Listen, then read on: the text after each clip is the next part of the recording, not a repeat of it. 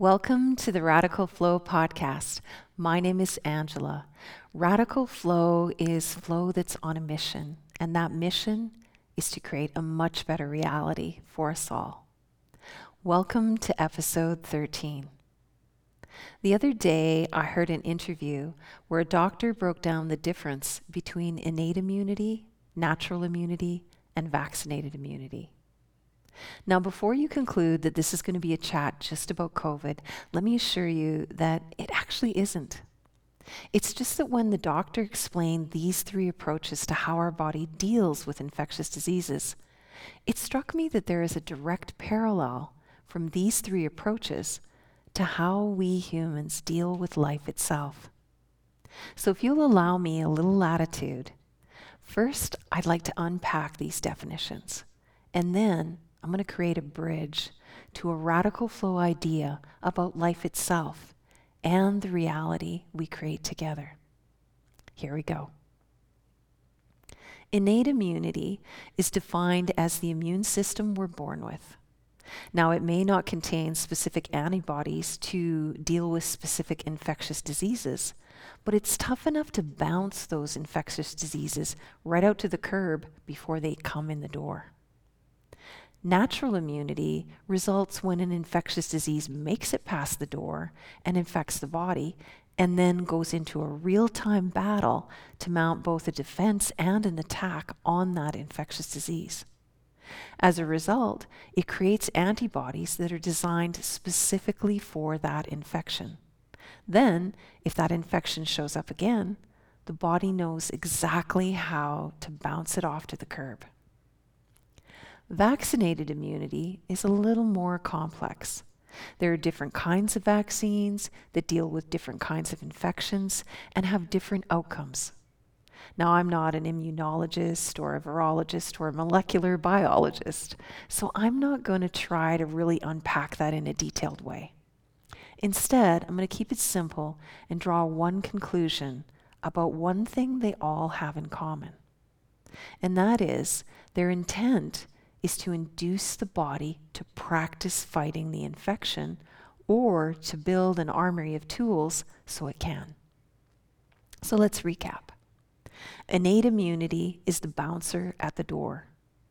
Natural immunity is the experienced security team inside the door.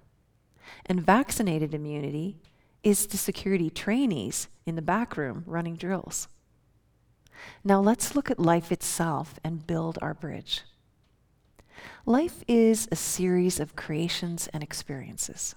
Some of them are new and fresh, but most of them are pretty repetitive, meaning we loop our ideas and thoughts, our emotions and opinions, and our reactions over and over again. And through that, we develop habits and patterns that pretty much stay the same unless we change them. Now, each of us has a unique collection of these habits and patterns that we call our personality, or our attitude, or our tendencies. You know, like he has a tendency to get angry, or she has an attitude of gratitude. So each of us, with our unique personas, creates and experiences together. The environment, the people we hang out with, and the experiences playing out all stimulate our habits and reactions. And just like immunity, we have different ways that we can meet those habits and reactions. So let's get specific. Let's talk about fear. Fear is pretty prevalent right now and something that all people have an experience of. So let's walk through 4 different types of people. Person A popped into the world feeling safe. As they grew up, when something scary arose in their environment, they reacted in a curious and constructive way. And now, when person A is stimulated by something fearful, their innate reaction is to lean in and meet it like a challenge. Fear doesn't infect their mind. Instead, they let fear focus them. Fear never really gets in the door. Person B popped into the world feeling unsafe. And as they grew up, when something scary came up in their environment, they reacted in a contracted and apprehensive way. Now, when person B is stimulated by something fearful, their innate reaction is to be scared and tense. letting fear infect their mind and even direct their mind. Now, just like when an infectious disease enters the body, there's always a best case and a worst case outcome. Worst case for fear is that it can torment or paralyze you. It can cause panic, anxiety, and cause great harm. Best case is that other aspects of the mind can rally to reason with, to calm, or to overpower the fear, and then send it off to the curb. Person B's mind rallied to overcome, and it created a memory of that experience, which then formed it like a natural response for the next time that fear infects the mind. You could think of the rallying and the reasoning as antibodies specific for that type of fear. Now, does it mean that you never experience fear again? No. There are too many variants of fear. Just like there are many variants of respiratory infection diseases. Once you have a cold or flu, it doesn't mean you're never going to have one again. Once you overcome being afraid of one thing, it doesn't mean you won't be afraid of other things. Now, person C and D, well, they're both afraid of being afraid. They don't like fear. They don't like discomfort. They don't want any part of it. They have been inundated with fear most of their life, and as a result, they have trauma. Now, this is a cofactor that makes being afraid much worse for them. Just like health comorbidities make it worse for someone who contracts an infectious disease. Now, person C is seeking relief through training. They learn how to calm their body, how to strengthen their nervous system, and even they do things that are just a little bit fearful to build their courage and resilience by facing a chosen fear. This teaches them how to meet a specific fear, even though it's scary. If being in groups scares them, they practice being in groups, and that directly trains them. Just like a vaccine that teaches the body to fight an infectious disease that doesn't really mutate, like measles. Training to be in groups doesn't mean they're going to overcome the fear of speaking in front of groups. Just like vaccines for mutating infections don't directly combat all the mutations. But the undercurrent of training is this. It teaches the whole system to rally to meet fear. In other words, it stimulates a rallying response. Now, our last person D, also seeks relief. But training to person D is overwhelming. So they reach for something fast, a distraction or an impairment. Now, sometimes they just need to escape the mind, and sometimes they need to medicate it. Sometimes it comes down to whatever will work to save themselves from the worst outcomes of fear. When the cofactor of trauma is high, long-term practice of these escapes can come with serious side effects. Sometimes brief use can really help recenter person D, and then they can join person C in training to build their skill and resilience. But sometimes distraction and impairment become deep holes that are just so hard to get out of. Now, I think most of us can see ourselves in all four of these aspects. Like person A, we all have innate healthy reactions where we can observe something that's a big deal for one person, but it's really easy and simple for us. And like person B, we also have life experience where we've met challenges on the fly and converted a struggle into a fresh, new, natural, and evolved response. We've flowed. And like person C, we've all also trained to overcome fear or build a skill. And like person D, we've all said, fuck it, what's on Netflix? Now there's 3 things that we know for sure about fear. 1, fear is an energy that we feel. 2, fear is infectious. And 3, no mask can contain fear. Fear is an energy that circulates within us and outside of us. We all know that our electromagnetic field or our aura shares our energy attitude. So in other words, when we're fearful, we transmit the energy of fear. We also know that fear is infectious. All you got to do is turn on the 6 o'clock news and watch for about 20 minutes, and your system will be stimulated by the fear.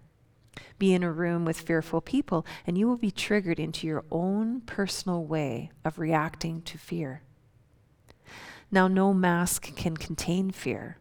Pretending to be something you're not only confuses your energy and causes others to be wary of you, to be untrusting. What they energetically sense and what they visually see are two different things. Energy cannot be masked. So what we now have is a highly transmittable, infectious energy that cannot be contained, that's exuding from people's energy fields. And since energy knows no containment, no border closing is going to stop it. Right now, if we're honest, there is a pandemic of fear.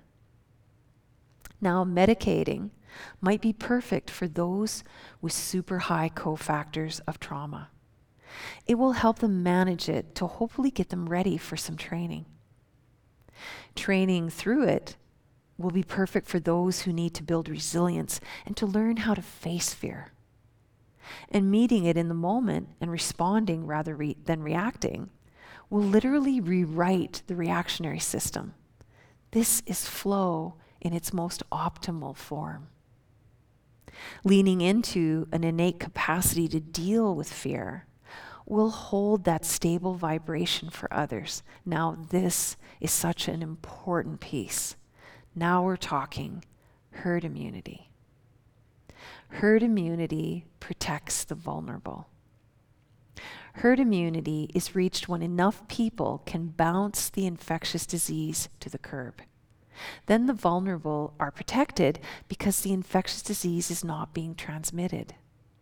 With fear, when enough person A's radiate that innate wisdom around fear, and enough person B's get into flow and dismantle their reactions and respond in natural, evolving, and healthy ways, and enough person C's train to build resilience so they get good at facing fear, we will have created a herd immunity for persons D, who need us to improve the environment so they can feel safe and they can heal. Where vaccines teach the body to bounce infectious diseases to the curb, they support this objective of herd immunity. Where vaccines or gene therapies, as we're experiencing now, do not stop transmission or infection, they do not contribute or create herd immunity. Now, in the beginning, I said, before you conclude this is a conversation just about COVID, let me assure you that it actually is not. This is what I meant. While COVID and all the mandates and protocols being delivered are having a massive impact on our planet, COVID is not our most threatening infectious disease. Fear is. Fear not only paralyzes us from thinking beyond our fear, it undermines our innate and natural immunity. More and more of us are landing in person C and D states. We are becoming afraid of being afraid. We don't like fear. We don't like discomfort. We don't want any part of it. Distracting, impairing, and masking fear does nothing to bounce it to the curb. And as a result, fear is now transmitting and infecting and mutating all over the globe. This is the real pandemic, and one that we could solve in a week. If you are a person A, raise your hand, let other people see you, share your natural innate vibration, and help attune others. If you are person B, it's game time. Teach others how to transmute fear by facing it honestly and converting it into a flowing response. If you are a person C, find a person B and ask them to train you. And if you are a person D, find a person A and tell them, you will be cared for. And most importantly, declare, right here, right now, the pandemic of fear ends here. When fear is handled, every mechanism that uses fear to manipulate for profit or agenda will be instantly powerless. Energy now wasted on coping will be freed and focused toward thriving, toward building vitality and health on every level of our being. When fear is handled, love will freely flow. Imagine this. One global gathering. Instead of crowds of people transmitting fear, it will be crowds of people transmitting love, innovation and peace, ingenuity, clarity and focus, concentration, motivation, accomplishment, creativity and genius, health and vitality and laughter and joy, and connection that's deep, caring and empathy, consciousness and freedom. Please say it with me. The pandemic of fear ends here. Thank you for joining me for another Radical Flow podcast. If you are enjoying the podcast, I would love it if you would share it. And until next time, I'll see you in the flow.